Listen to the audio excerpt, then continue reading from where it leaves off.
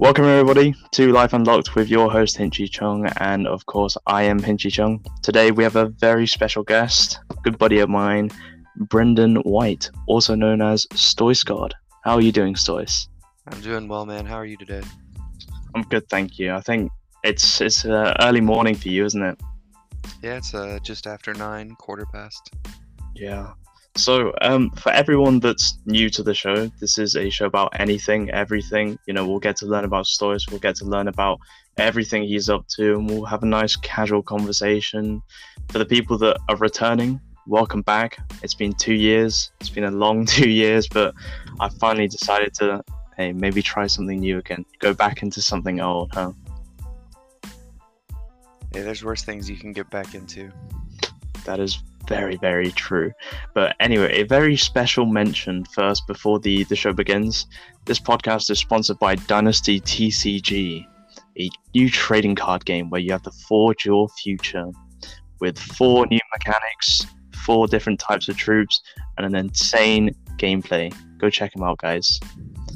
All right, so into the show. Welcome, Stois. But for everyone listening, I call Brendan Stois because that's what we do. Do you want to tell them about the name? Sure, why not? I guess it started, truthfully, the first one came about probably with an old school RuneScape account. Stoisgard was born there, and it just kind of stuck and it rolled with. I still play the Stoisgard. With the release of the Iron Man, I have an Iron Squirtle character as well. I'm in League of Legends active there, so the name's been around for a decade or so, and it started as a joke, and excuse me, and then it just kind of stuck. That's fantastic. And for the people that don't know, Stois, the ending Stois actually comes from Blastoise. Blastoise, Pokemon. Pokemon, yes. Yeah. So you've got a good background for Pokemon, huh? Without a doubt, say my grandpa had a pawn shop and a little spot in a flea market. So when the first Japanese cards got here, even he was like, "Oh, hey, my grandson might like these." And then, sure enough, all of us kids, all my siblings, we loved them and just got bit by the Pokemon bug pretty hard, I guess you'd call it. So when the English sets got there, it was just even more excitement and whatnot, and my brother and us, and we just kind of kept collecting literally from day one to now. Oh, for sure. And that's like early base set Pokemon, huh? Yeah, I'd say Gen 1. I'd say the very first sets. For everyone that doesn't know, that's the stuff that costs a lot of money now. Some of them, yes sir. Yeah.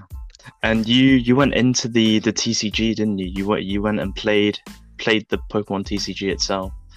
I played competitively for a bit, up until I played a couple TCGs. I played Yu-Gi-Oh as well, until that 04, 05 turn when I started to get like too cool for things, kind of that beginning of middle school time, and kind of put everything down for a little bit until junior, senior year of college, or not even college, high school, and started to come back around at parties or whatever. I'd go in to open up a closet, somebody's binder of cards would be there, and I'd be like, "Hey, how much do you want for this?" He'd be like, "Are you serious?" I'm like, "Yeah. How much do you want for this binder?" And I started scooping up collections again right around then, 16, 17 years old. So what was it like getting into the competitive scene? Early on, it was kind of interesting. People want to like take pictures with you and stuff because you're like a kid, and they're like, "What? This is weird." But my brother was 6 years older than me, and I wanted to try to do everything older brother was doing. So it's just kind of how that went. Yeah, and if I'm not mistaken, you went on to do pretty well in one of the tournaments, huh? Some of them, yes. Just variations. I do have a first place trophy from 06 or 05. Yeah, one of those. Yeah. Whenever the last one was. And it actually has Blastoise on it, so that's it's kind of what may have inspired some things. It's influenced you from day one up until now. I'm just saying, I didn't know that was gonna be on the trophy, but it Yeah. definitely enhances or adds to that value for me personally. Do you I remember also have- the? oh, go ahead. yeah. You I was gonna proceed. say, do you remember the deck that you played with to get you the win? Oh yeah, it's a Haymaker deck. It's a classic cheese deck. Do you want to explain to the listeners what the Haymaker deck was? Oh, so we were running like a vintage format, and the Haymaker, you focus around your high-powered, higher HP, kind of basic monsters that you can get out right away, power them up quickly, just basically attack your opponent's face. Just aggro That's it. as That's quick as exactly possible. it. So, what captivated you from Pokemon? Because everyone goes into Pokemon for different reasons. So I started with Pokemon, and I learned that a bit, and I enjoyed it, and then I added in Yu-Gi-Oh when that came around. And truth be told, I played Yu-Gi-Oh more than I played Pokemon. Mhm. But competitively, I understood that vintage Pokemon format the most, so that's kind of Yeah. where I had the most success. And then later on, when I actually started buying up collections again, I was just collecting at that point. I haven't really played, but I got into Magic at that time as well. I played that for a little bit competitively. I liked the draft formats. That was my favorite, draft and sealed. It's a good time because it's going to be something Mhm. different. Yeah. You're not facing the same deck again and again. So that was kind of cool. I didn't always do well in those, but it was cool to have a different deck or have to think of a new way or gameplay or style every single time. Oh, for sure. Having different strategies just keeps you on your toes, huh? Without a doubt. Yeah. Which one was your favorite TCG to sort of play mechanically? Mechanically, out of those, out of like the mainstreams, Yeah, out of the mainstreams. I would probably say I feel like that Yu-Gi-Oh up to 04 era was pretty solid. I think that's probably my favorite. Oh, yeah, so early vanilla to Right. yeah. I think the core gameplay, vanilla gameplay for every game is always the best. Sweetest tasting. It's not that I don't appreciate the synchros and links and everything. I appreciate. Maybe that's because I'm nostalgic. I don't know, but I like that version the most, or I prefer it. Yeah, that's where we're different. Because as much as I appreciate the OG, vanilla game, like OG Yu-Gi-Oh, I went into Yu-Gi-Oh because of 5Ds. So 5Ds was the one that got me into Yu-Gi-Oh, like got me properly back into it. Because I remember this was when I was probably in 5th grade or so. That's the Fourth. Yeah, like I was watching. There's a British TV channel called CITV, and every weekend they'll be playing episodes of 5Ds. So every weekend I would get ready to watch an episode of 5Ds, and from what I know from original Yu-Gi-Oh to then GX and then 5Ds, the vibe of 5Ds was completely different because it was a lot more mature, and the game itself was just. It's all these dragons and you have motorbikes and it's all flashing. You're like, whoa, you have these synchro monsters. And it's like you have junk that turns into these dragons. And I was like, wow. Like even now, I still obsess over 5Ds. The only part of my Yu-Gi-Oh collection that I only have is the dragons because I was so obsessed with them. You have to get, excuse me, you have to get your piece of whatever it is for you. Like for me, my big ones, not from that 5Ds era, but a little bit before that, I have like my Exodia pieces, like my red eyes, my blue eyes, Dark Magician, like those kind of things. And those are the things that you don't get rid of. Right, not a chance. Like I don't care if it's like with a Pokemon boom and things like that, stuff shot up in value that I've had sitting in my closet for however long, but I'm not gonna get rid of it at any point. It's just stuff that has more sentimental value to me. Oh, for sure. It's like my Stardust, because out of all the Sign of Dragons, Stardust is my favorite.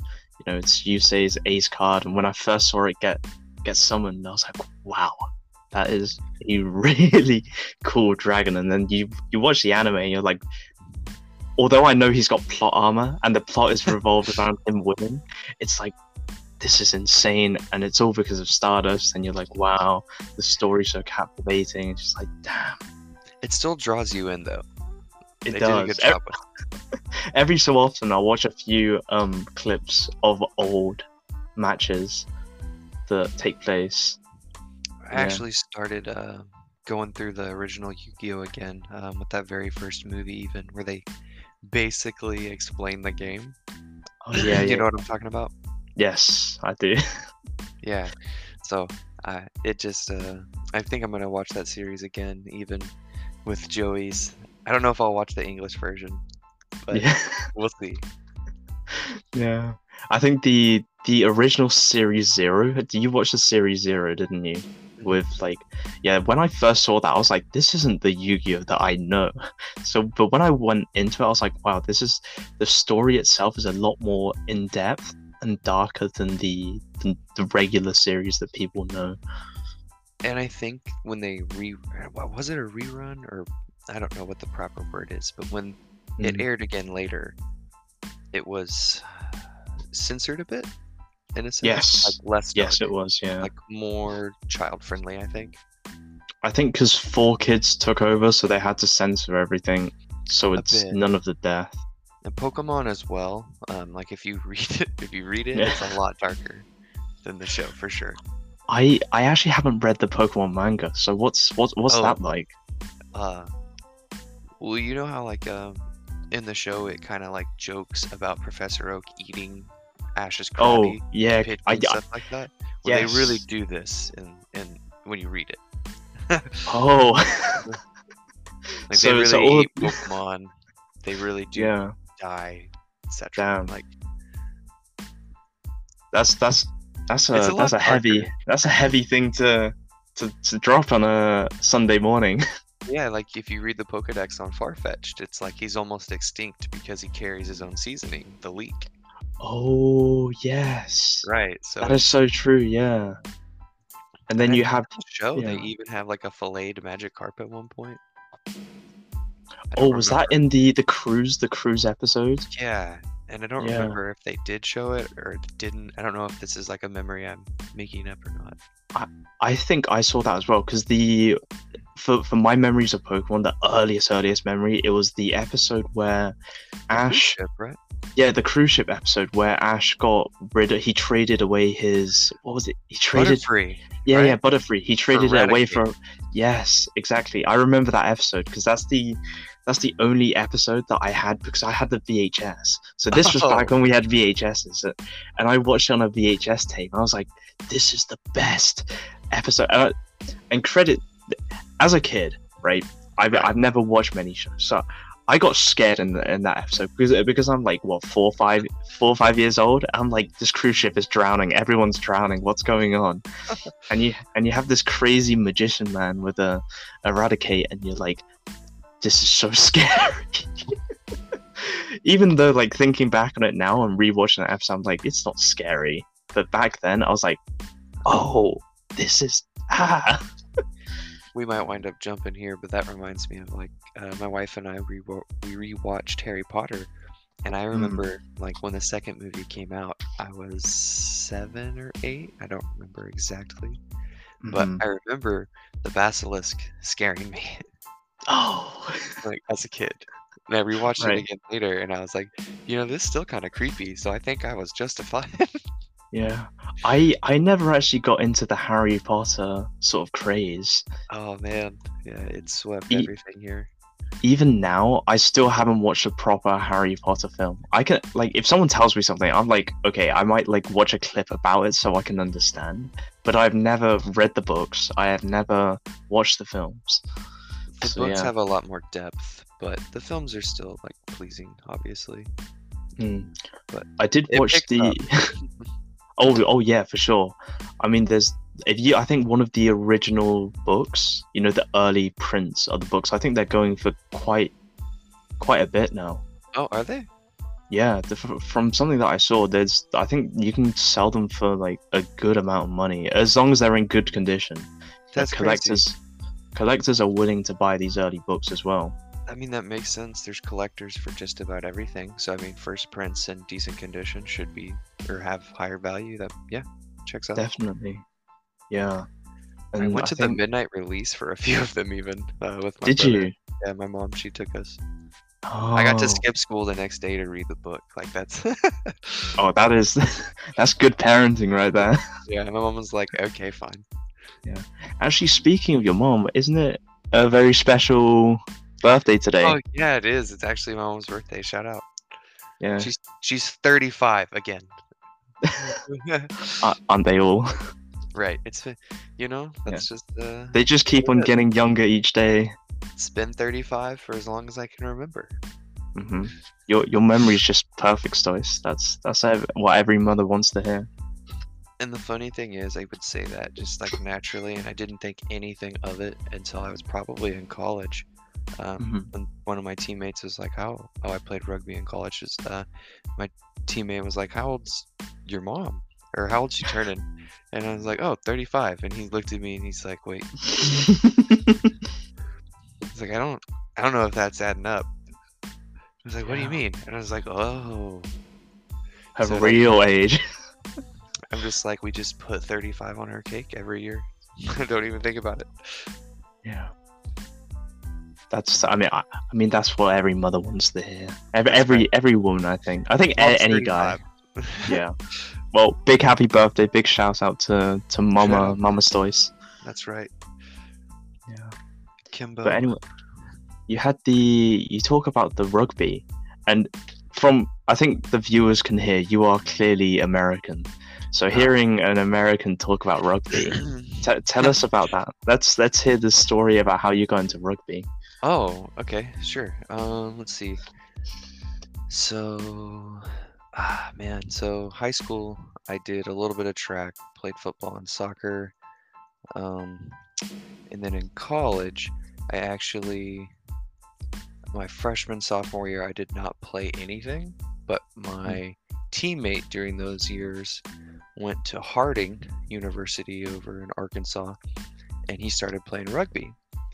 And he was like, "Hey man, you should check this out. It's a good time." He's like, "I know you're still keeping up and staying fit and everything else, and you'd like to play a sport if you could." And I'm like, "Sure, you know what? Let's see what we can do. Maybe I'll give it a try." So I was in 2015. I was at Texas State, and he actually transferred from Harding, and he and I wound up being roommates together down at Texas State. Yeah. So they had their little like combine or tryout type of thing. And funny enough, my leasing agent for my apartment was on the team. Oh. So he was like, "I'll vouch for you, whatever. Like, you seem like you're big and fit enough that we can get you out there." It's like, cool. So went and did the little tryouts for a couple of days, and my name was still there, and that was kind of that.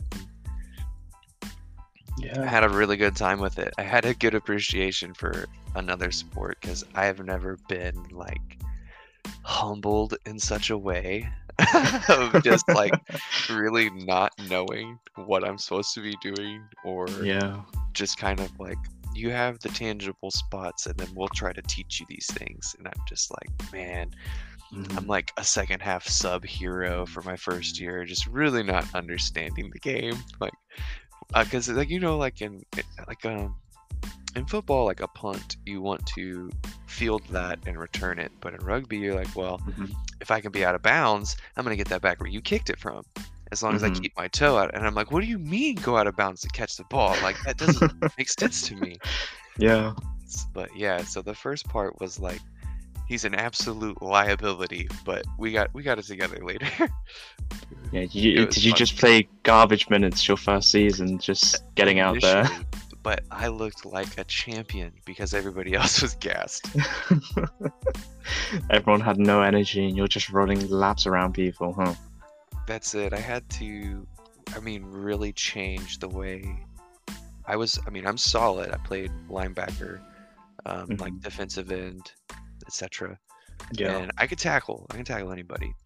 But I know my first game, I did the football thing where you put your head across them instead of behind Yeah. in gator rolling, and I caught the biggest thigh from someone Oh, to my like temple, and it rocked me pretty good. I was like, okay, damn. that's. And in addition to that, he definitely gave me a little stiffy to my face too on the way down. No. So I was humbled in my first game, Yeah. to say the least. That was, I think that's the only one I can recall getting pretty whooped on. Yeah. Oh no, the second humbling. Another, We may as well another, go down the list. for sure. Just, I mean, dude, I'm telling you, rugby just Mhm. changed my life. Gave me such an appreciation. There was a guy from Houston. I forget his name. I should know it. I feel bad, but he was he played for the national team for the U.S. and he gave me, like, when he got the ball. Okay, look, this man looks like a lumberjack. All right, you know, Yeah. he's a front row Big. player. He's 6 foot built.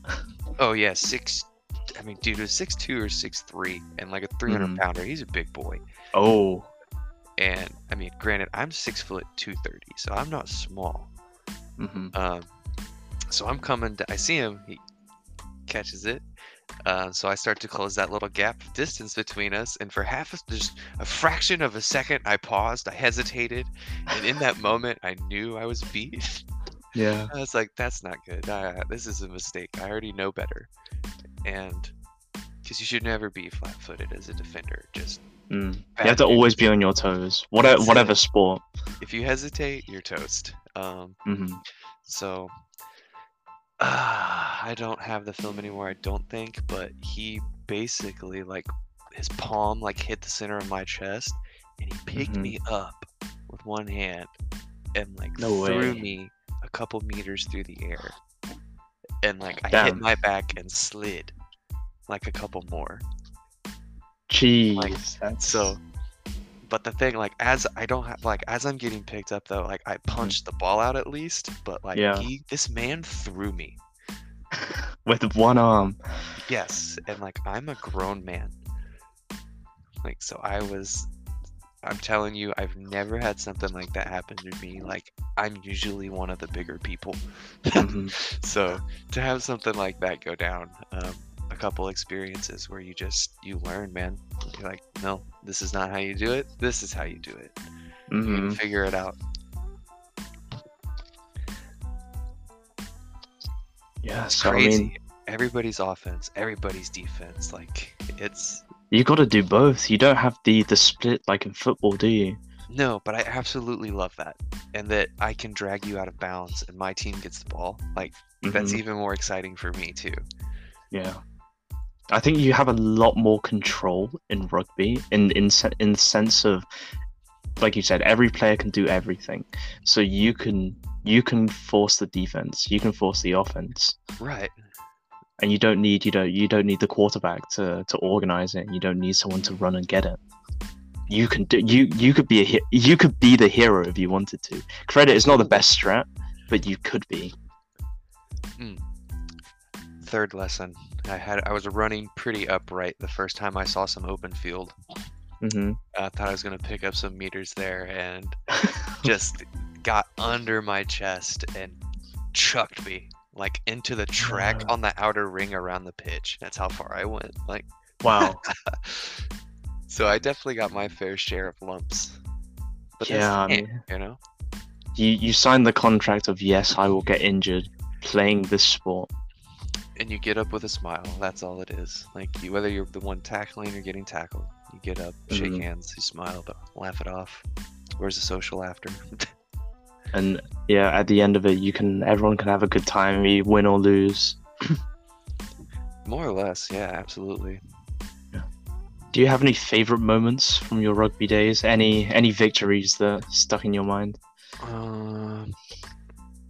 Man, I'm a defensive-minded player at heart, so just like big hits fuel me. So I just there's a couple where I was a flanker in this game, and just 3 times in a row they wanted to test my gap and my integrity, and made that tackle, rolled out, set that first gap. Oh, here they're trying me again. Boop. And I did this 3 or 4 times in a row. Just nope, nope, nope, nope. And back up, back up, back up, back up. And that's one that sticks out to me. Because then they kicked it wide, like, well, it's not happening right here. I think you're the player. If we played sports together, I think you would be the player that I would enjoy playing sports most with. Because obviously, for the people that don't know, I play basketball. I'm not the biggest guy, but I could handle myself on the court. But the thing is, every person wants to just play offense. Everybody wants to shoot the 3. Everyone wants to drive into the lane. But no one wants to play defense. No one wants to play it. No, because that's the showy stuff is where everyone wants to get the points. But no one wants to sit back, come back full court and hold their point guard or whoever's driving down the lane, push them off to the side and make that defensive play. So I think if we played, man, I think it would be a good duo. That fires me up. Just being able to, whatever you're trying to do, I'm going to shut it down. My will overcome your will. Like that's, I don't know. That's just a satisfaction in that, and I'm reacting. You're planned. So like to be able to play defense, I think takes a lot more. Like I don't know. I not to say one is harder or more difficult. But I think defense has a little less of an advantage, just because you're reacting to whatever's being shown to you. Oh yeah, I think playing defense is a lot more mental. You have to be mentally strong enough to be like, yes, I won't even touch the ball. I will just run and annoy this player so he doesn't touch the ball. Right. And then you'll see sometimes eventually, like if a team notices you are all over whatever they're doing, plays will start to go away from you. Or whatever they were doing in film, suddenly now they're not running a naked boot or whatever. He doesn't have a blocker. Like they're running this play because they know you're reading one person, so you run away from where the play is actually going because they don't want you around it. Like, exactly. If they change their plan based on whatever you're doing something right. Yep. I think have any team with a good defender, it just does far better than I think teams who just focus on, okay, we're just going to play offense and then you play defense whenever you want. Because I think when people commit to the defense, that overwhelms an offense, no matter what happens. Without a doubt. And I think, like you said, everybody wants to score points. Everybody wants to be the face of, like, that guy. Yeah. It's because defense is just seen as, like, yeah, that's your job, do the thing. Like, nobody celebrates the guy making a tackle in the backfield or, picking someone's pocket. Well, maybe pickpocketing somebody in basketball a little bit more. But, it's just like, yeah, that's what you do. Yeah. It's not praised the same. I could actually give an example here. I don't know if you followed the NBA in 2013 when it was LeBron in Miami and he was with Chris Bosh, Ray Allen, and Dwayne Wade. I think it was 2000. It was during the Heat era of their championship run. And basically, I think it was game 6 or something. Chris Bosh made the game-winning block. So that sent them into game 7. I'm pretty sure. It was one of these big games. No one quote me on these numbers on like games and stuff. Yeah, sports people will get you, so just be careful. So don't get me there. But I do remember Chris Bosh did a game-winning block, and then there was in the finals. I know this very clearly.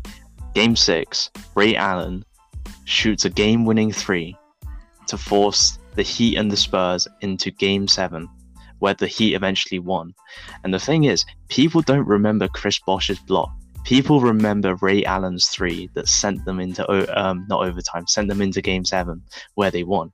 But the thing is, both of those things were equally important. Without a doubt. I mean, it's almost like trying to argue whether the brain or your heart is more important when you really need both. Mm-hmm. So Oh yeah, that's a good point. Like you said, they remember that play, the 3-pointer, more than Hmm. the block. Than the block. Yeah, like I'm pretty sure with the Steelers Super Bowl, James Harrison had a pick six that like teed them up, but everybody remembers the overtime catch. Because the catch is more flashy. That's the But one that gets you the points, huh? right, to win, but not the pick six to tie it up at the half, like Yeah. or right before, whatever it was. Don't quote me on that either, y'all. You know what I'm talking about. We are not sports broadcasters. We are just fans that know certain things, but not specifically. But yeah, I mean, I think out of all of this, a question would be for you. I assume what the listeners want to know: how come you didn't go into American football instead of rugby? Because obviously you're a big fan of football as well. Um, truth be told, I did try to play football.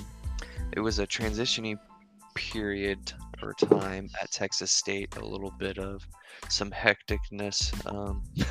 If you look at the little rankings or what have you from those years, I think they were 10th from the very bottom. So if there was like a top 10 of the worst, they'd be the best of the worst. So it was a time. I couldn't get much of a response from the coaches or anything like that. They did send somebody to talk to us after the first like actual game. But at that point, I'd already settled in with my rugby group. Yeah. I did, after graduation, start to play semi-pro football for a year. And then my brother passed away, and I didn't really have time or like energy, capacity to handle my responsibilities like in that role. So I took a step back, and then I went into teaching. Yeah. So for the viewers, what did you teach? Oh, I taught high school math for 3 years. I taught geometry and AP statistics, and I led student council for 2 of those 3 years. Which is, for me, that's pretty amazing, because over here, if you've got a bunch of, I mean, even in the States, you know, your classic jock, you wouldn't see them be a teacher, a high school teacher, in fact, after their career, because most when they go into sport, they just want to stay in sport, don't they? But I think it's quite admirable to have, you know, go into the teaching profession. Definitely. I was fortunate.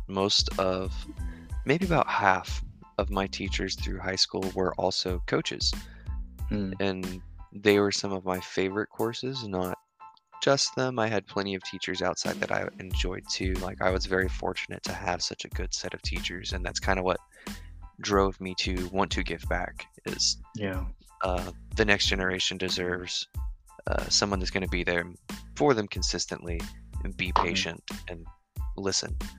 So I tried to be that.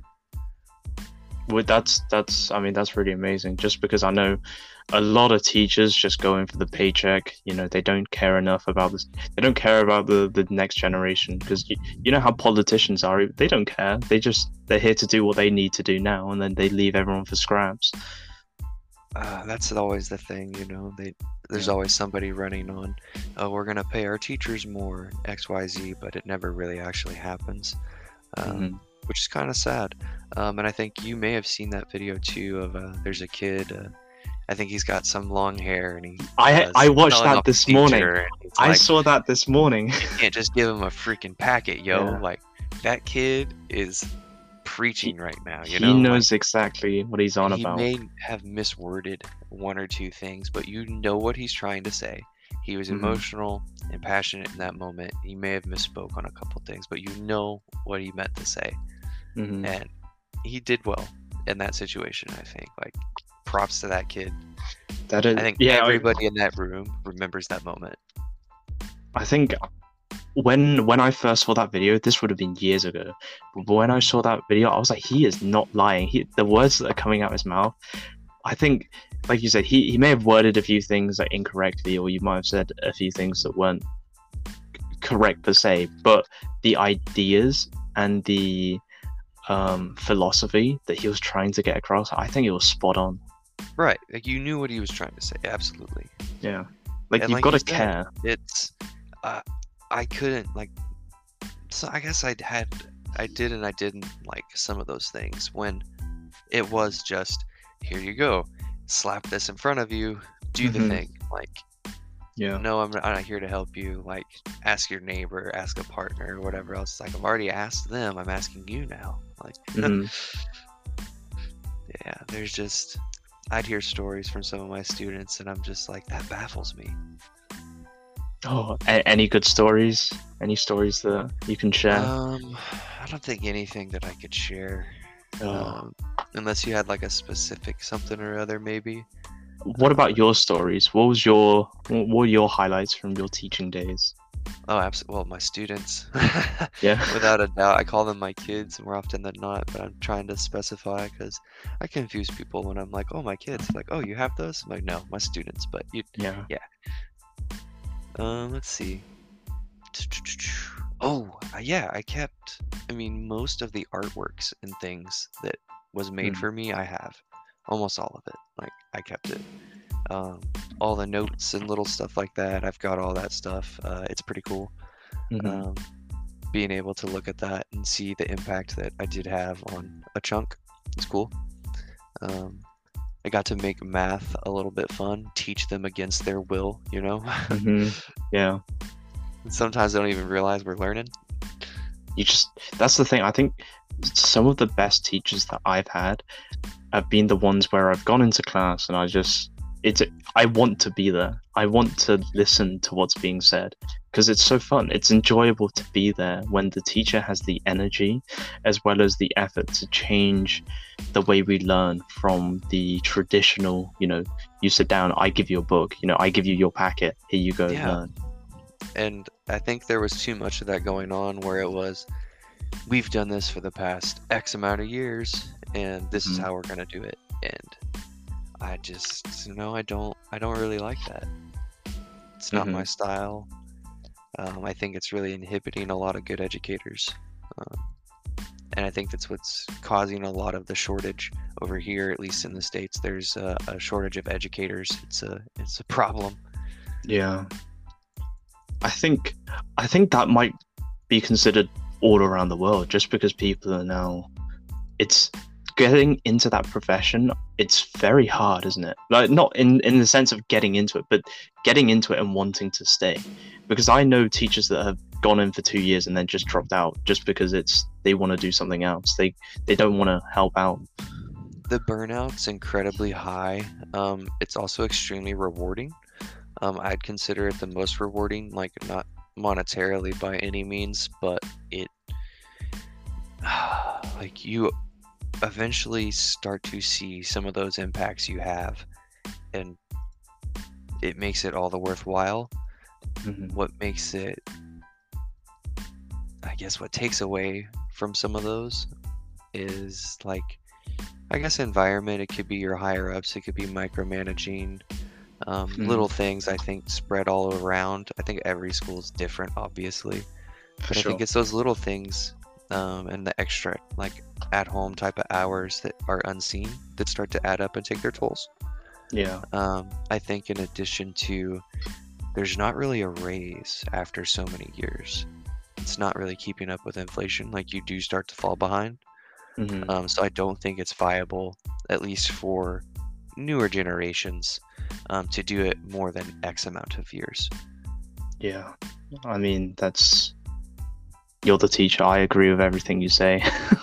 I'm not that anymore. But Yeah. as they say, when the student's ready, the teacher will appear. Yeah. Did you? Because from my impression, because obviously I'm not from the States. I've never experienced high school in the States, but from my crude media knowledge, high school over there is insane in the sense of your sporting events. You have big events, and Oh yeah. you have prep rallies. You have all these.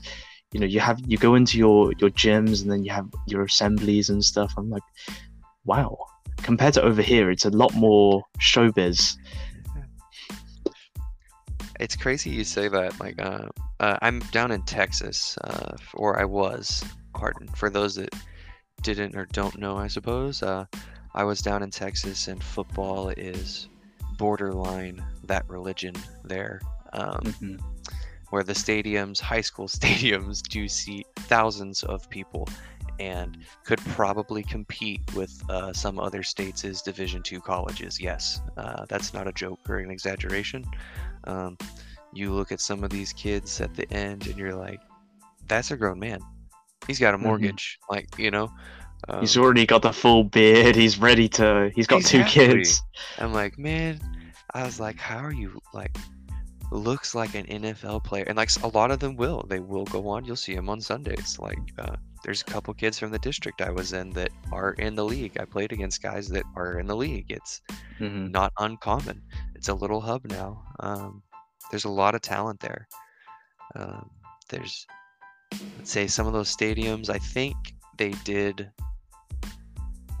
a game between the state championship winners from Texas and Arkansas, another state, and Texas beat that Arkansas team. I want to say it was 60 something, by like about 60 something points, give or take.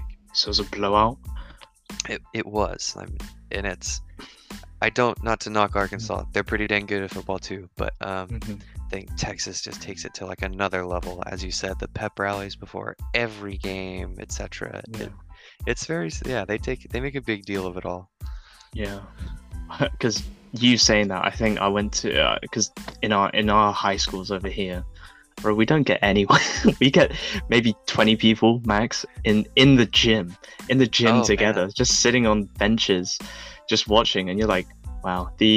That's why I think America for sports is far superior than any country, just because you guys put the effort, the devotion, and the passion into it. Over here, I had to convince one of the none of the PE teachers wanted to do it. I had to convince an exterior teacher, like a sub that works. I think he works full time, but a sub to like help run the basketball, just so I could play. Which is like, Man, the environment is not the same.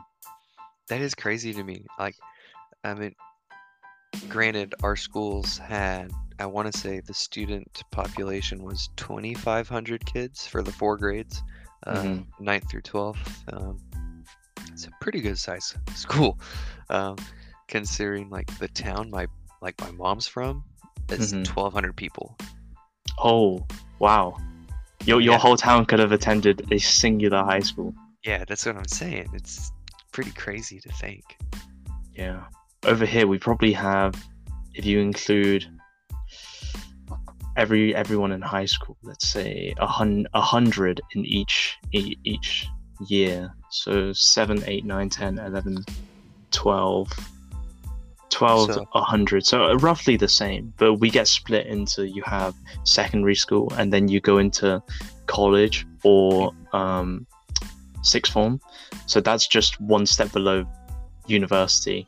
So okay, like high school for me was probably like a few hundred students there. gotcha. Yeah. I Oh, actually, think no, my, not year 13. Ignore me. It only goes up to 12. right, I no, think, you're good. yeah.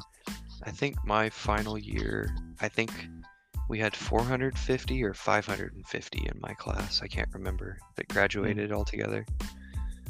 Yeah. But that's small. Like we were like there's still another tier above that. You guys are crazy. You guys, everything's supersized in America, It even the it, class sizes. it has to be. Let me look up one real quick for you. Yeah.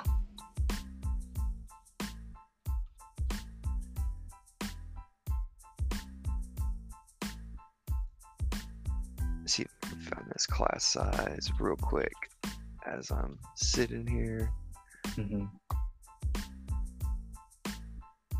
1,800 in one grade Yeah, that's pretty. at one school. That's insane. I can't imagine knowing that number of people in a singular school for that one grade. How long of a ceremony was it, you know? That's a Yeah. long time. No wonder you guys spend millions on your stadiums.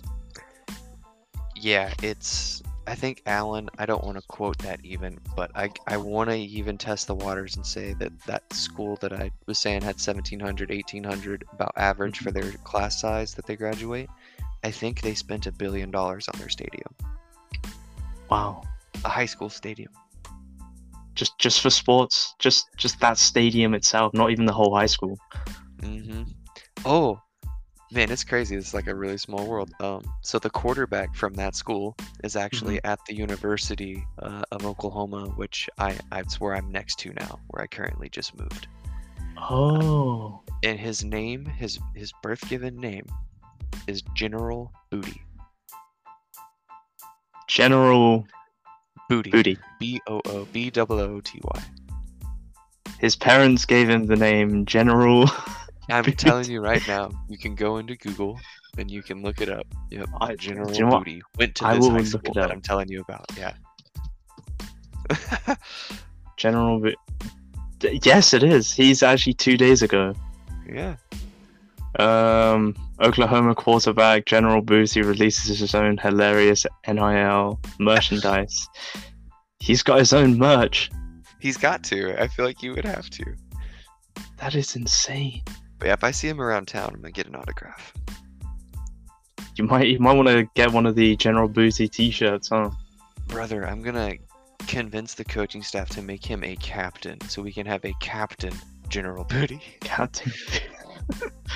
I think that's... Is he any good? I assume he's good, right? I feel like, I mean, to be at this university and be on the roster, yeah, you're pretty alright. Yeah. Yeah, wow. General Booty just, yeah. Yeah, the University of Oklahoma is one of the top football programs. 6'3", 194 pounds.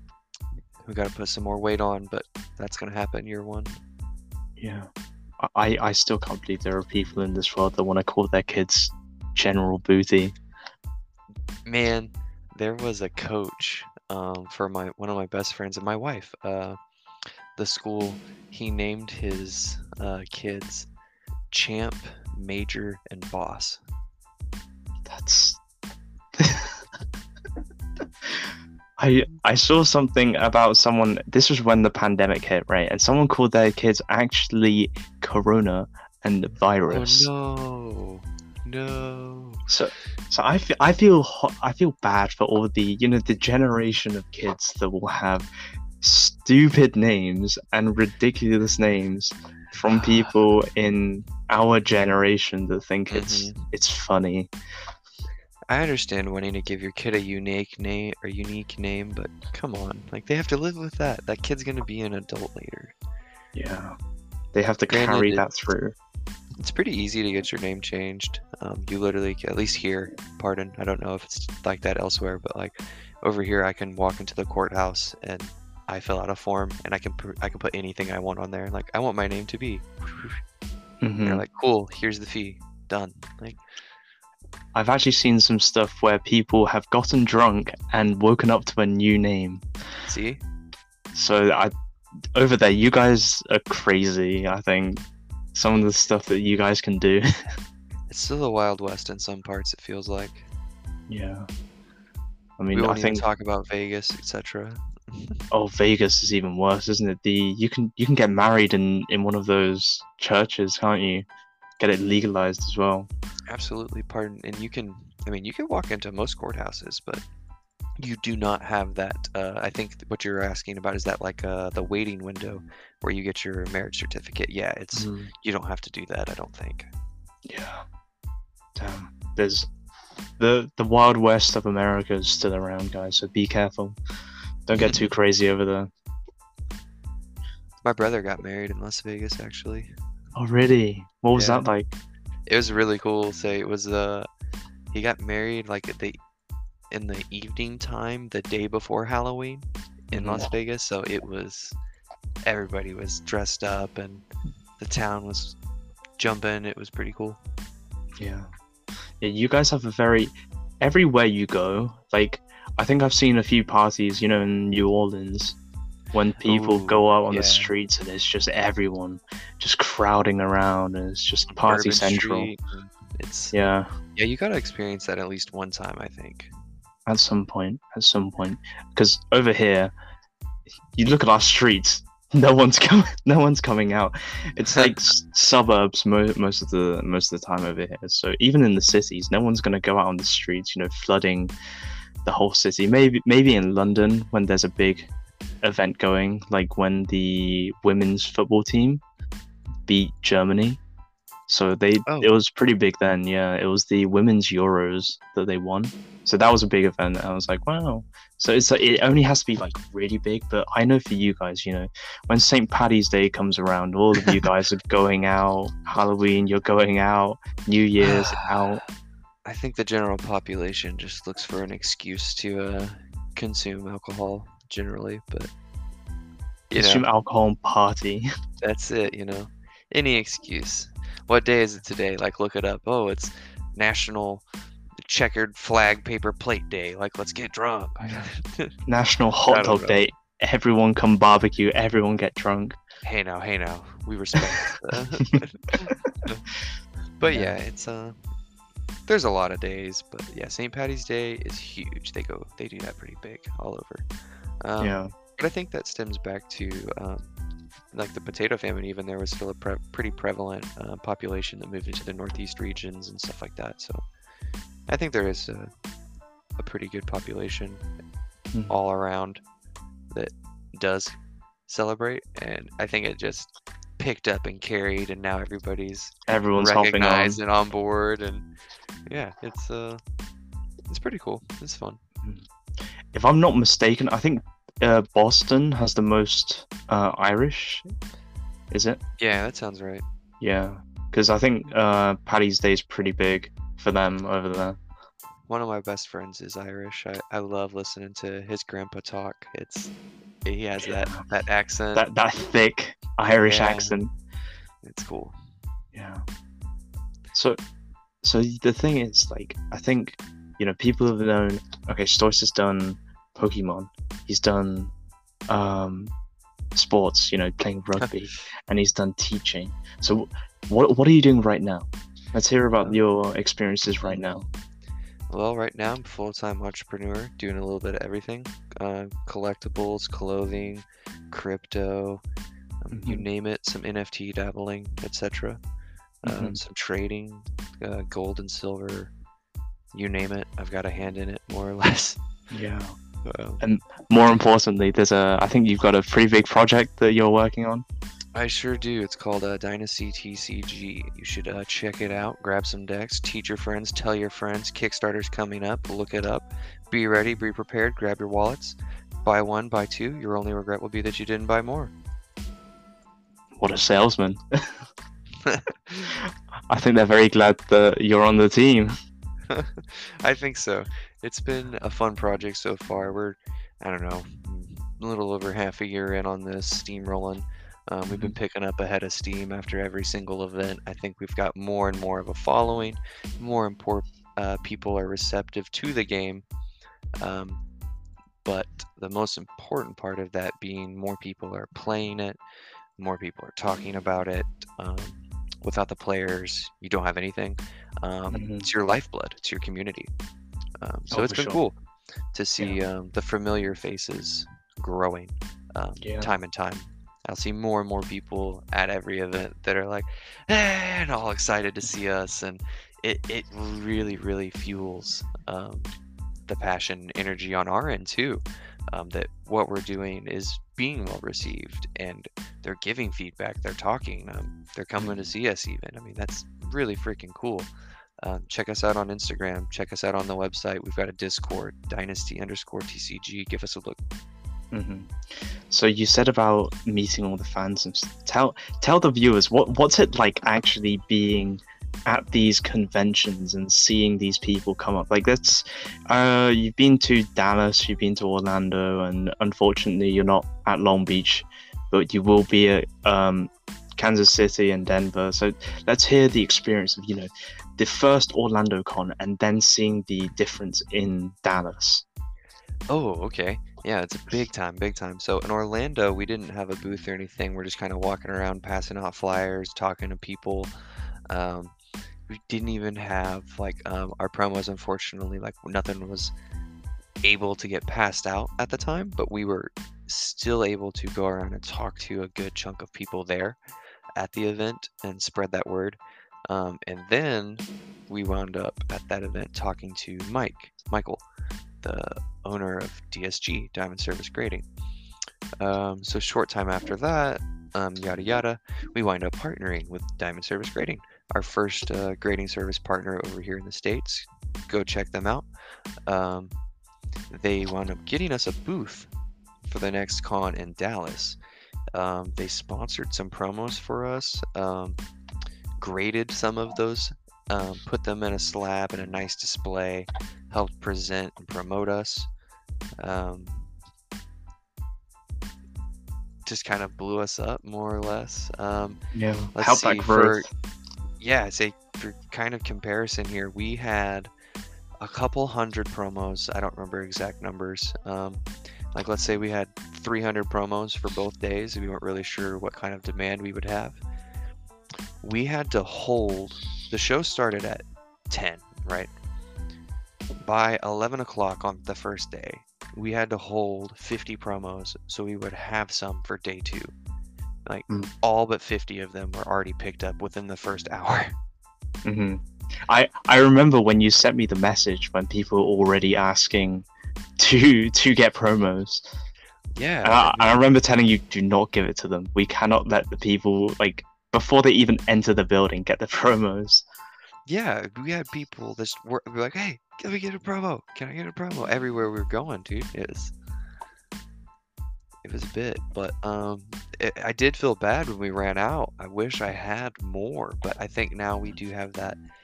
We were prepared for Long Beach here, so if you're still out there, you're catching this, go get your promos.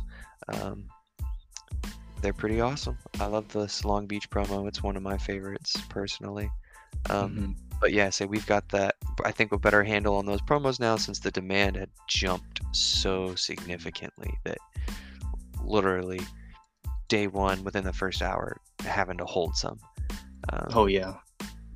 And I think we are now better equipped for giving out promos just because, you know, we had that fiasco where the promos were here, they weren't here, or that was Right. that was a story. Do you, if you want to share it, we are more than happy to hear that story of the Miami promo fiasco.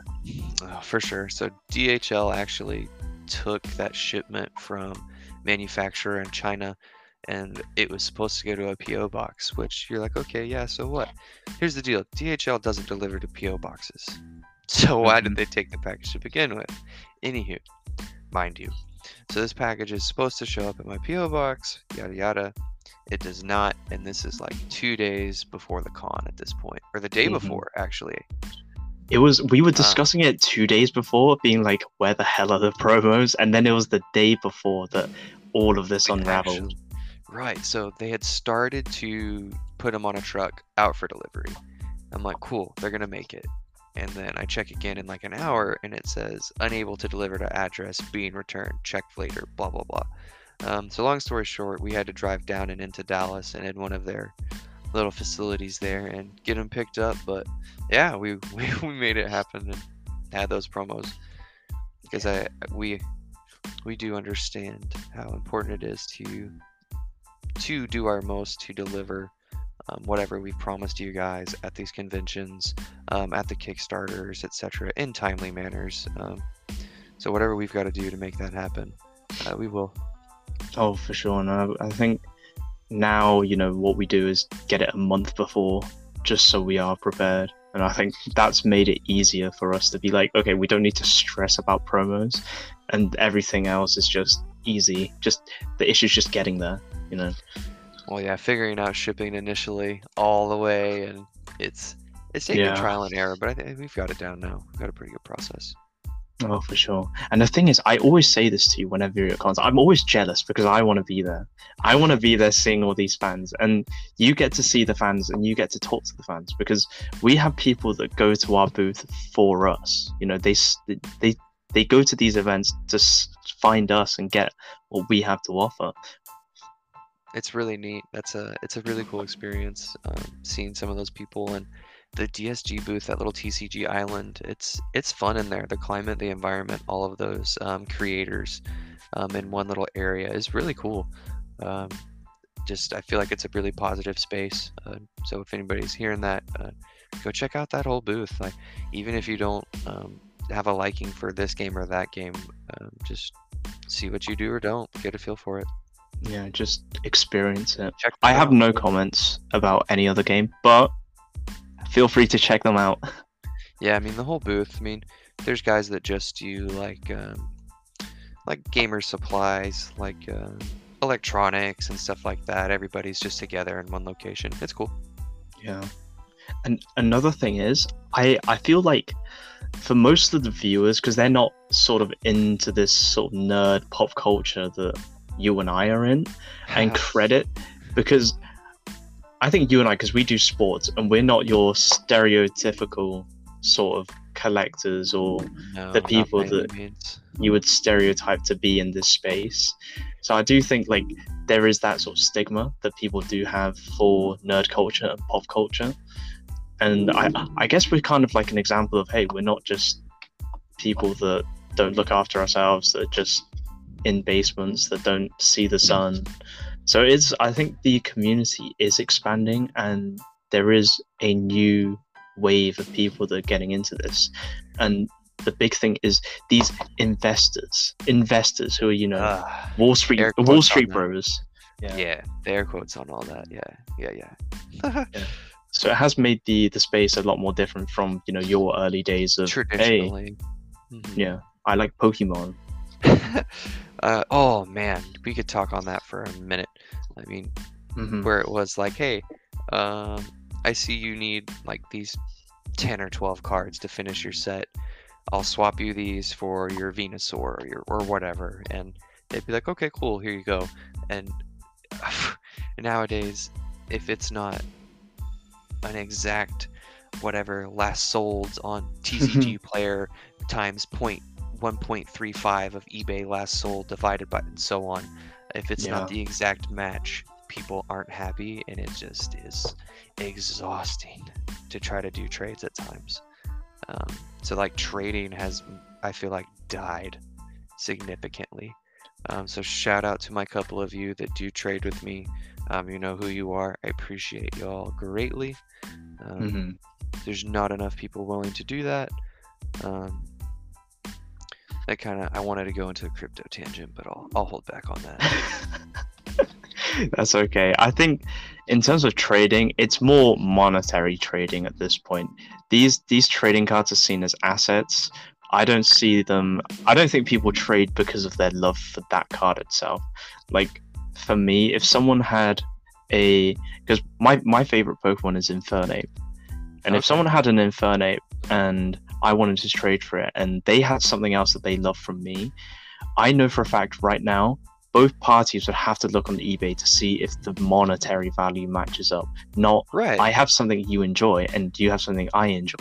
People want to make money out of this thing, and it's just like, it's really hard for, I think, youngsters to get into it, or people to get back into it, because the culture is, it's not about what you love anymore. It's about how much money can this thing generate me.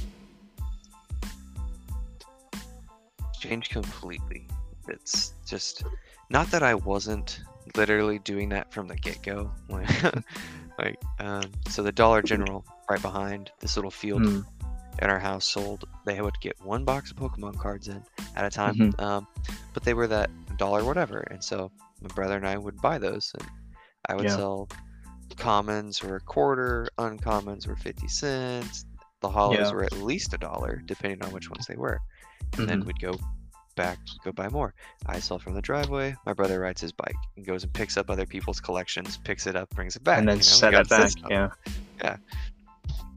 And so it's not that money hasn't always been involved at a certain point, but in terms of just like pure trades, I think, like you've said, they still look at, oh, is this exactly equal? Oh, you're actually getting $2 more for, like, and it's just, I can't operate within those like strict of margins. I mean, there's too much money in there. That's why. Right, right. Which Because is I still mean, kind of yeah, cool to see that there's that much money in the space now, but it's just changed. It's different. All things change. it is. Because now people see it as, these assets are like Investment vehicles. stocks. Yeah. Yeah. And I mean, I love it because I've got old Pokemon stuff. I've got old Yu-Gi-Oh stuff that I can just hold on to, and maybe in the future, if I really don't want it, I can get rid of. But at the same time, I'm not the sort of guy to go sell my collection because that's stuff that I accumulated when I was younger, and that's the stuff that I want to keep. But seeing all these new people now, like, because I've seen YouTube videos of people being like, how to start your Pokemon business, and people are dropping 15K in one go to make a business out of it. There's just a lot of misinformation. A lot of people don't understand. I'm not going to name drop, but part of what drew me into the Pokemon space too, I didn't know it was a thing. There's a term when I first started like publicly, like being known. Like my friends knew I was an avid Pokemon collector for forever. That I was buying, flipping, and trading like the whole time. Yeah. Oh, I just lost my place. What were we saying right before that? Trading, Pokemon, money. You're avid. Your friends knew. There's a term that came out. Oh, out the head. Oh, closet collector. That's what it was. Closet collector. Yeah. Closet collector. And then you I had came not out. heard that. Right. And so I'm like, bam. There we go. Full circle. Thanks, Tenchi. I need to give back. Yeah. But I've been seeing these videos, and like I teach stats, right? Like, yeah.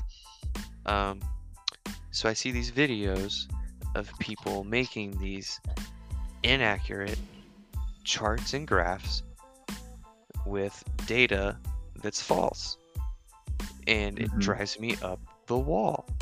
And again, I'm not making a stink. I'm not going to get involved in a public discussion on these things. It's not worth my time.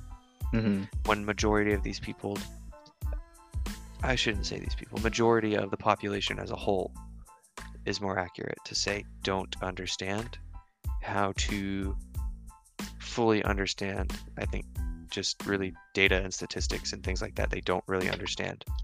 Yeah. Just very blanket statement. I think people see numbers and go, yes, this looks right. It looks like something that makes sense, and I can use it to justify. I think it's something called confirmation bias. Right. If it confirms how they think. Like, if you hired me, Edgy, to create a chart or a graph or a display visually representing whatever you wanted me to show, I could do that. Oh, There's actually, ways since you said that, data show whatever. Yes, but I have some integrity. There's a reason I don't work in politics or anything like that. Yeah. I could dip my fingers in that and work for both sides as maximum evil, but I don't, man. Yeah. Like, I can't do that. I can't misrepresent or mislead information. It's using numbers for evil. I would never. You keep your superpowers with integrity. That's the worst part, is you can, based on the survey, based on the data, you can make it, air quote, true. Like, but more or less, you need to look at who's funding the study and what do they want to know. Yep. I've actually got an idea with that. I think we can quantify. Okay, you guys are now eavesdropping into some team talk, but you can quantify cost to power like of the cards. That's just an idea. That we could work on. You know? Whatever it is, I can. Most things. Yeah, I can do that for you. For sure. But yeah, okay, now back on track, back to the podcast where you guys haven't just eavesdropped into a little team closet team collector. discussion. Yeah, closet collecting.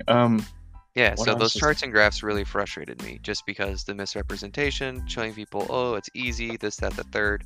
And at the time, the hype was in like the peak 2020, like October, November time, and everybody's just buying, spending money left and right on some of these things. And I think that's when Jake Paul really boosted that.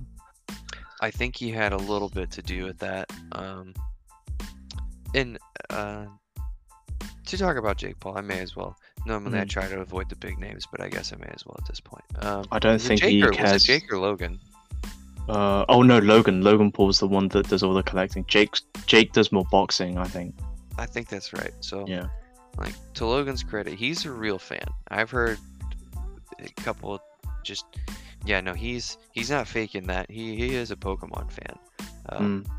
But yes, I do think he indirectly had an impact in some of those markets. But because of that, you have people spending literally 2 to 5 times what some of these things were selling for previously.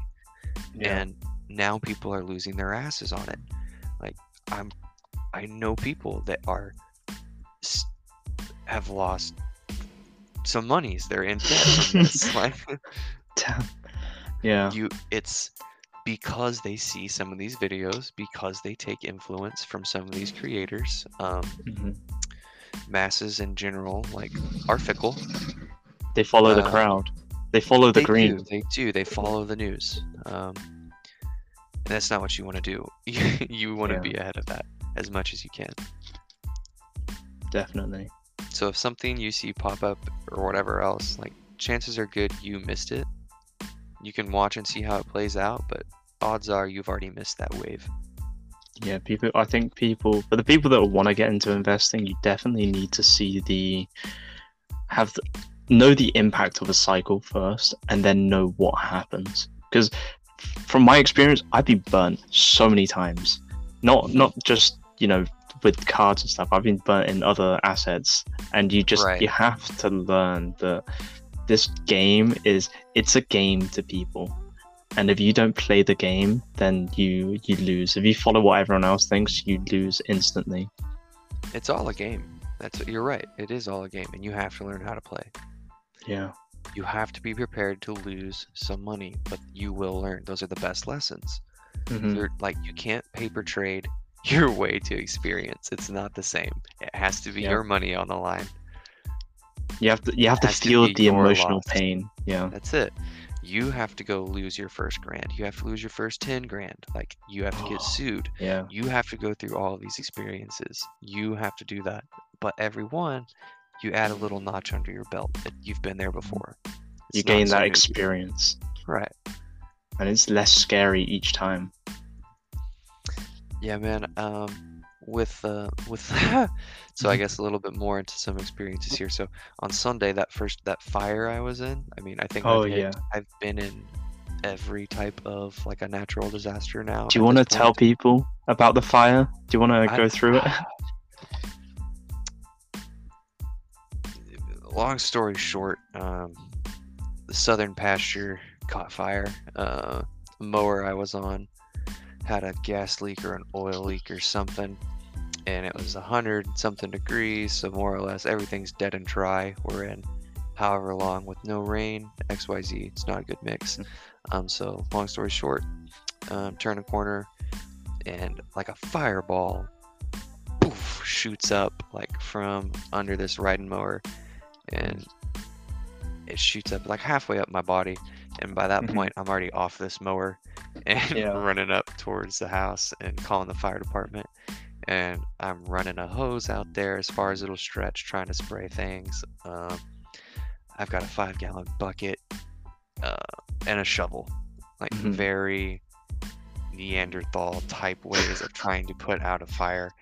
And to add to this, like, under all this dry debris and brush, it hasn't rained in for however long, so it's almost sand-like.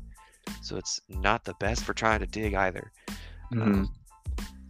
So that was the time. So it caught fire. Long story short, fire department came out there, didn't finish getting all the things, so I had to go and bury a couple more things that were on fire up in some brush and trees and this, that, third. So I spent most of Sunday fighting some fires. So I have a new respect for the people that do that, but we're talking like some acres went up, not like a little patch of things.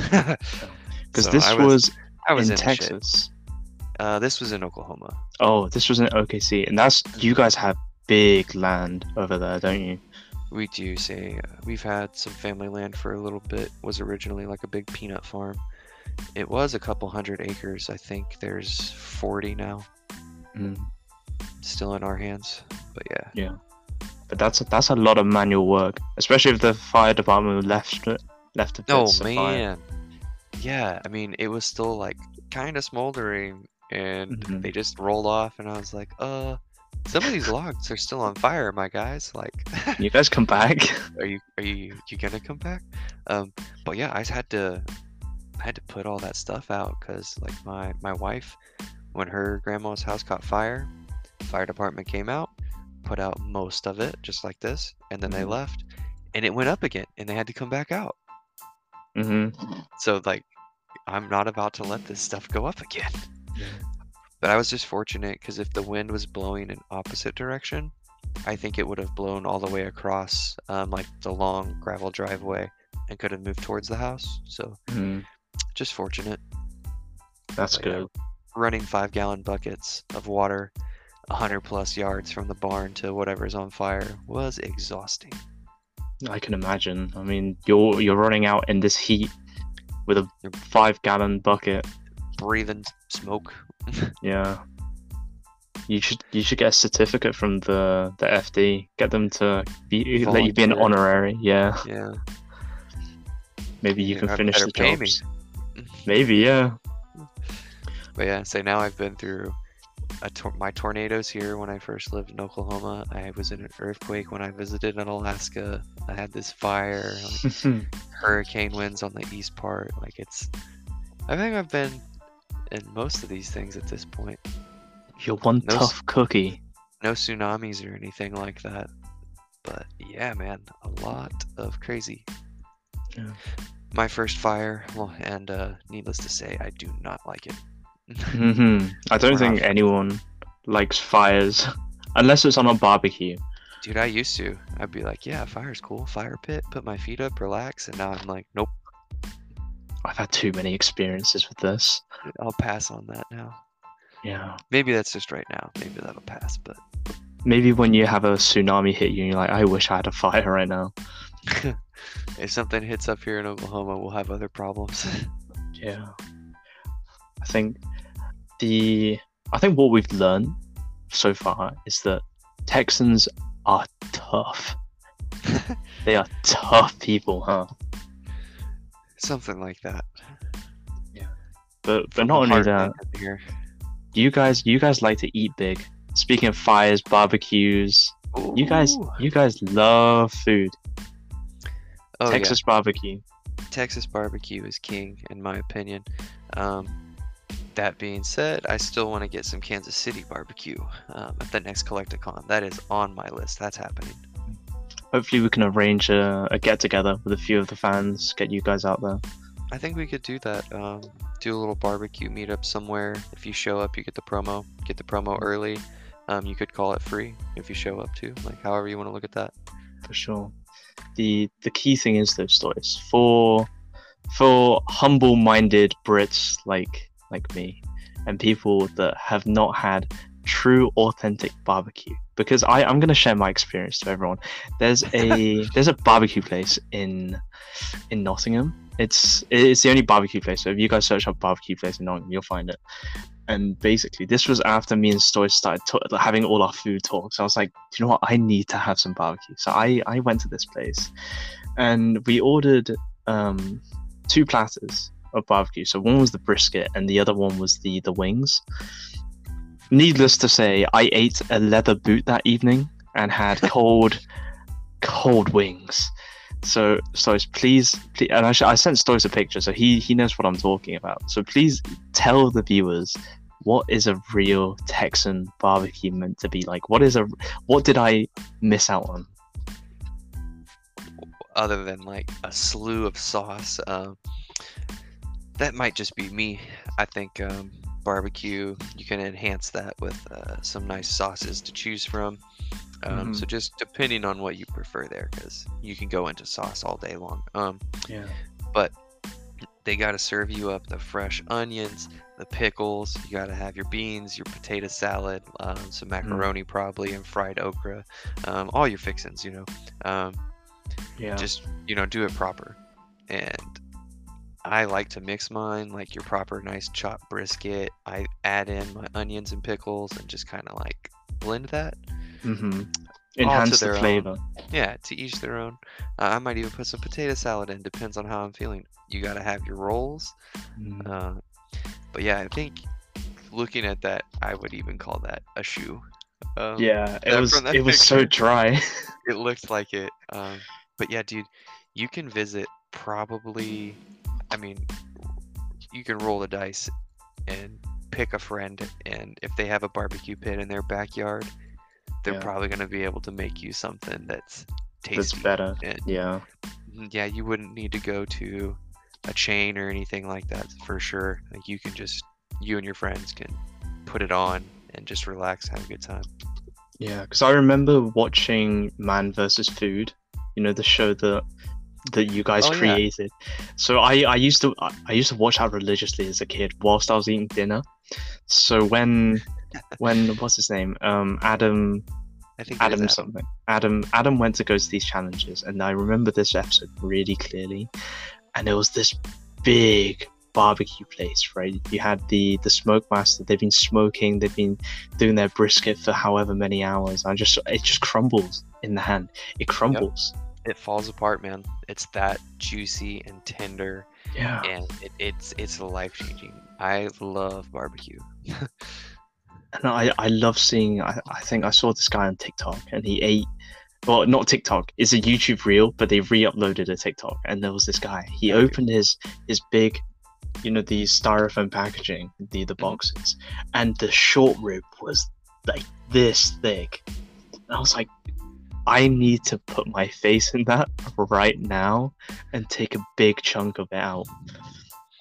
Apologies to all our vegans and vegetarian friends out there, but I get down on some barbecue, and maybe not sorry on that, but yeah, I could talk barbecue all day long. Love that. For the record, I am not sorry, but I won't hate your way of eating. It's just that I love my meats. Yeah, and for those of you that think you're making a difference, I eat 2 to 4 servings, so I make sure I eat your portion too. We keep numbers low. We make sure we counteract. That's it. For every one of you that thinks, just know, I'm eating 2 to 4 servings. Yes, and I am of course, family of 4. We are multiple families within 2 people. I'll go hit it post gym. Yeah, just get me a good workout in, and I will devour. Oh, that is, my first year at Texas State when I did rugby, we were sponsored by Kent Black's Barbecue. Oh, really? And we used to get discounts, but it only lasted a year. Damn. Did you make the most of it? We sure did.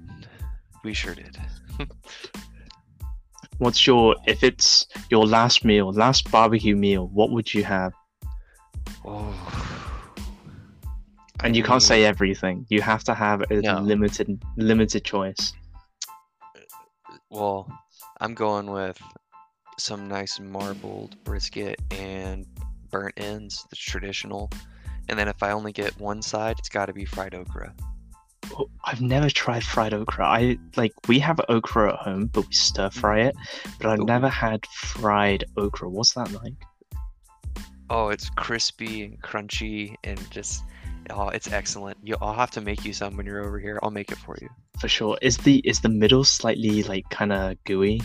Yes, a little bit. Yeah, because the okra's got that slime, doesn't it? Exactly. Yeah. But it makes that inside really, really satisfying. Mm-hmm. Damn. So you've got the okra, burnt ends, and some brisket. Oh, we can't forget mashed potatoes if we can. But have some gravy with the mashed potato. Oh yeah. Yeah. Damn, I'm getting hungry. If I could have a second meat. Mm-hmm. Would you go for sausage? I was thinking, that's tough. Either beef rib. Beef rib. Yeah, beef rib or sausage. That's tough. I've seen you guys have like a hot sausage, like a spicy one, right? Mm-hmm. Jalapeno sausages. Oh yeah, jalapeno cheddar, something like that. Yeah. Damn, it's at this rate, I'm just gonna book a flight right now, go to Texas, get a barbecue, and come back. We could plan a whole tour, man. I mean, You can go all through like Texas, literally like barbecue joint to barbecue joint, and you're probably gonna stand in line at most of them. Got to camp out overnight to get our fixings. Some of them do it. They only are open like Saturday, Sunday. You can get in line as early as 4 or 5 a.m. They don't start serving till 8 or 9, and they only serve until all the food is gone. So some days they're done by 11 or 12. Some days there might be some still at 1 or 2 or 3. Yeah. There's a lot of places that do it that way. We're open until it's gone. Until there's nothing, yeah. Yeah. Oh, I can't wait to get it going. And actually when we get over there, because I know that we have a few buddies in New York, Detroit that want to show us around, and we have Connor in KC, so we got to hit all the different places. Oh yeah, Rico, Frankie, we are coming for y'all in New York. We want some of that too. Oh, and who am I forgetting? Palatown Poke Shop. We got some friends up in New York. We gotta have to make a trip. Exactly. I am very excited. Yeah, because I think I was talking to Palatown Poke Shop, and we were discussing. I was discussing wings with them, and they were like, "Yeah, we're gonna get you some wings." Because like I told you, the Wingstop story, I was severely disappointed. But I know you guys, when you have your wings, they are big and juicy. Another fun story, Scott. I used to work at a buffalo wing joint. Say I delivered pizzas, I did wings, I did foundation repair. I've done a lot of things. But during my wing days, that was probably my favorite job. Yeah. Before like your air quote real work, like when I started teaching. Yeah, that was the absolute best. That was when the ghost pepper stuff was huge then, before the Carolina Reapers and everything came out even. Yeah. We had to wash a bowl with like some goggles. Otherwise those flakes could splash back too hot. Get your eyes, man. Yeah, everybody'd have to clear the kitchen if you're spraying that stuff. You guys just know how to do your food. You guys, not only do you guys go oversized, you guys go cheap, but the thing is, the quality isn't compromised. We try. You got to be picky though. Yeah, I got you on that. But like, say Palatown though, he's in New York. Say he's probably close to Buffalo. He probably does know the best wing places. He's in Buffalo. Oh, then yeah. Yeah, so he knows the joints. Oh man, that's exciting. I would love to do that. My bucket list is also I want to go to a game at every NFL stadium. So maybe we could do something, get some wings, and still see the Buffalo Bills play. Josh Allen is also my superhero. If you don't know who that is, you can look at Josh Allen highlights. He's the quarterback for the Bills. Josh Allen. Oh yeah. I'm a 49ers fan, and Josh Allen is amazing. He's cool to watch, man. He's a winner, just a competitor. He's awesome to watch. Wow. He's had a pretty good season. 2021 season. And he did it in Buffalo when there wasn't a whole lot, and then they got Diggs, and that just added more and more and more. Now they really have something going, and it's cool to see. I want them to win a Super Bowl with Cole Beasley there, because Cole Beasley was originally in Dallas, and I just like Cole Beasley. He went to Little Elm, which is just kind of down the street.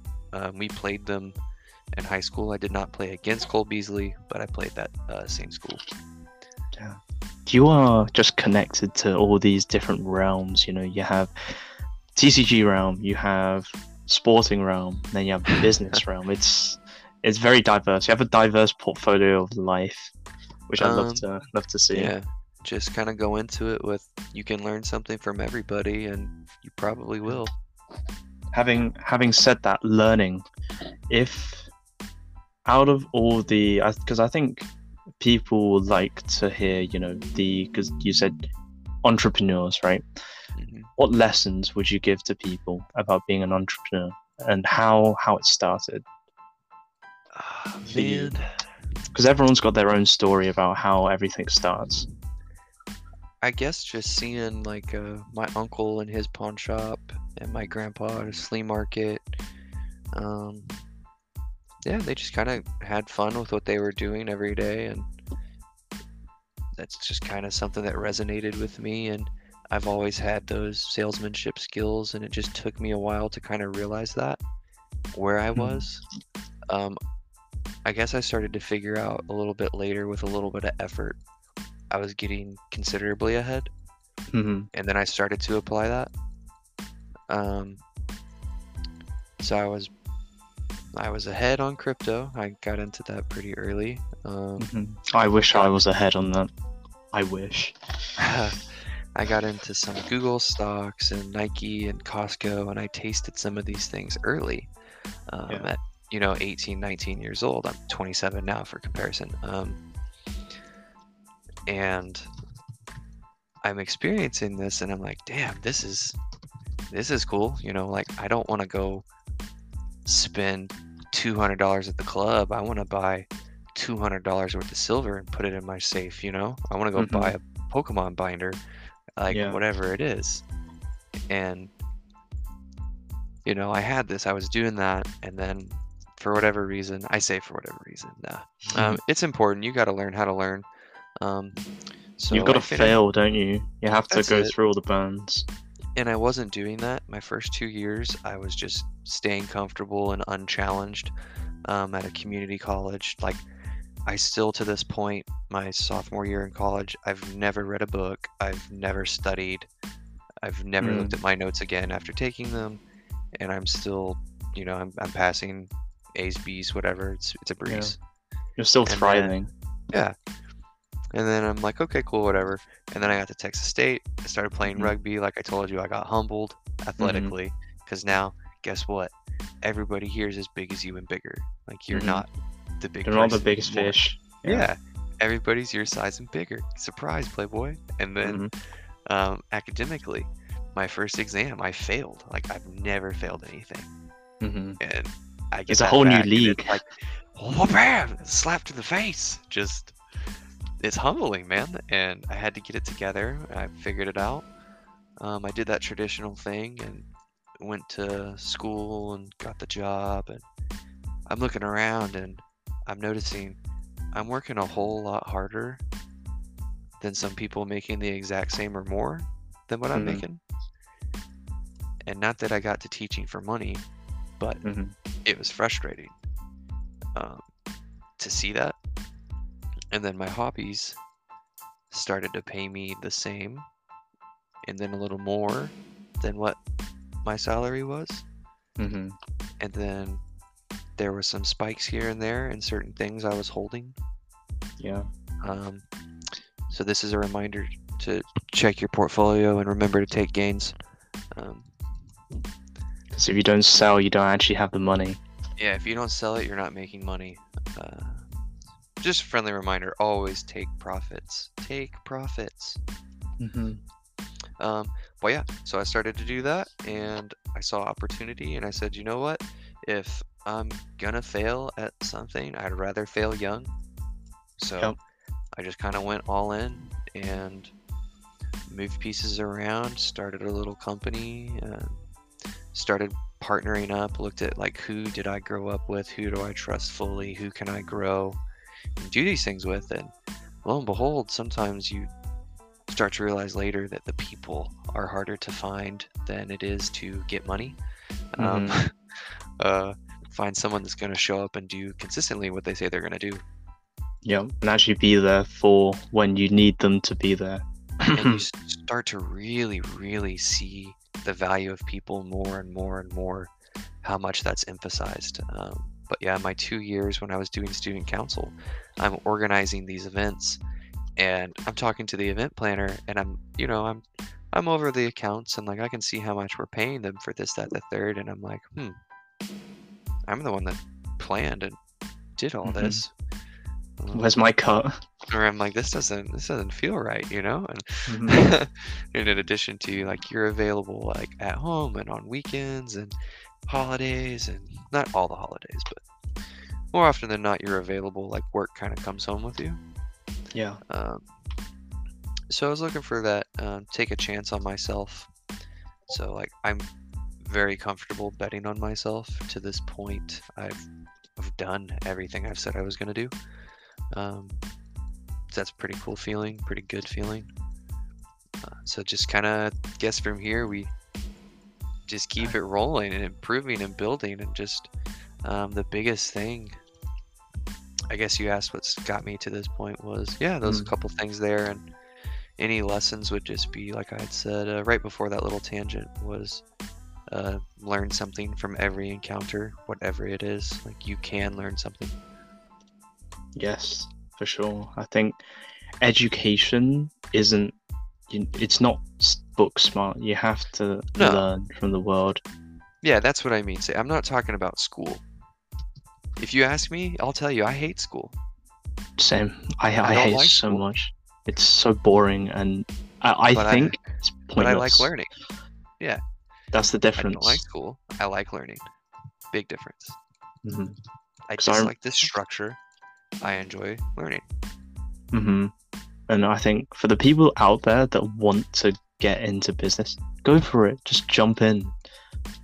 Just start. Yeah. Literally, that's it. Just start. Oh, yeah. Say learn something from everybody. Don't burn any bridges. It's okay to disagree with somebody professionally and idealistically, and just, like, this didn't work out or isn't working. Wish you all the best. There might be a time in a later venture where you guys could be partnering or doing something together later, or teaming up at an event. Like, just, you really never know. Exactly, and I think that's the beauty of being an entrepreneur. You pick and choose what you want to work on, and you get to enjoy the benefits of this said life that you have made. Not go into a 9-to-5 and someone's giving you this life. You create your own life. Yeah, so you are working 24/7. Don't be mistaken. Like, there comes a point where there isn't such a thing as a work-life balance. Like, your life is your work, and like your living is your working. Like, I don't think the two have to be, what's the word I'm looking for? Synonymous? Like opposite? Yeah. No. They don't have to be contradicting. Yeah. Right. Not synonymous. Yeah. That. Contradicting. Yeah, I think since doing all of this, it's just, sure, I'm not no stable income, but like right now, life feels so much more free. You just enjoy life more because you can see the hard work. The results come from your own hard work, not you're getting external rewards from, let's say, a boss or your head of whatever. You can see something you've put out into the world and got something back from the thing you put out into the world. And it feels good. Like, that first year I stopped teaching, I took 2 weeks in the summer, and I worked from probably about 9 a.m. until 7 or 8 p.m. every night. So a pretty good amount of work day. And I did that for 2 weeks. But in that time, I had made the mystery bags that we were running every single month. And just these mystery bags alone were matching the same income I was getting from my teaching salary. Yeah. So for 2 weeks worth of work, I had secured my exact same amount of income. Yeah. Compare those hours. I mean, you're talking 120 hours worth of work. So less than a month gave me an entire salary. That's it's when insane. Things started to change. Things started to change at that point. That's when you see the rewards of gotten past where you used to be in your life. Because I'm like, at that point at teaching, it doesn't matter how hard you work. Like, I don't mean to knock teaching or anything like that. I just think that pay could be a little bit better for all of them, for everyone. Like, most places, your air quote raise is $500 a year. Like, that's less than 1% for most people. Which is peanuts, living wise. Yeah, average inflation before all the crazy was 2%. Like, statistically, by 6 or 7 years in of that, you're significantly behind. Yep. You're never going to be able to chase up to the inflation rate because that's living single. Imagine having like kids. Yeah. Like, it's having a partner, having kids, having pets. having anyone else that you have to be responsible for.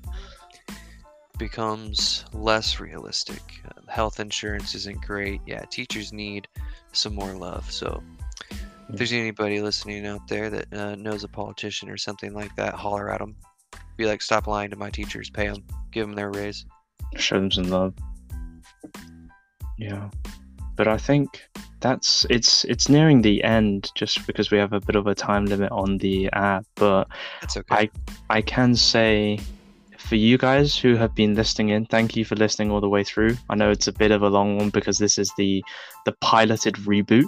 So I hope you've enjoyed meeting Stoice, meeting me for the first time, re-meeting me, seeing how the structure goes. As you can see, we bounced through many topics, went back to topics, bounced to new topics, talked about anything, everything. That's how we are. And, Stoice is going to come back again. If anyone has any questions that you guys want to shoot over that I can give to Stoice, hit me up. Sure. And we can arrange something else. Me and Stoice are constantly on calls outside of public calls like this, so we are more than happy to get something sorted out. And I'd Stoice, one last thing from you. Give our viewers one last thing from you. What you got? Anything. Give them advice. Anything you want to say.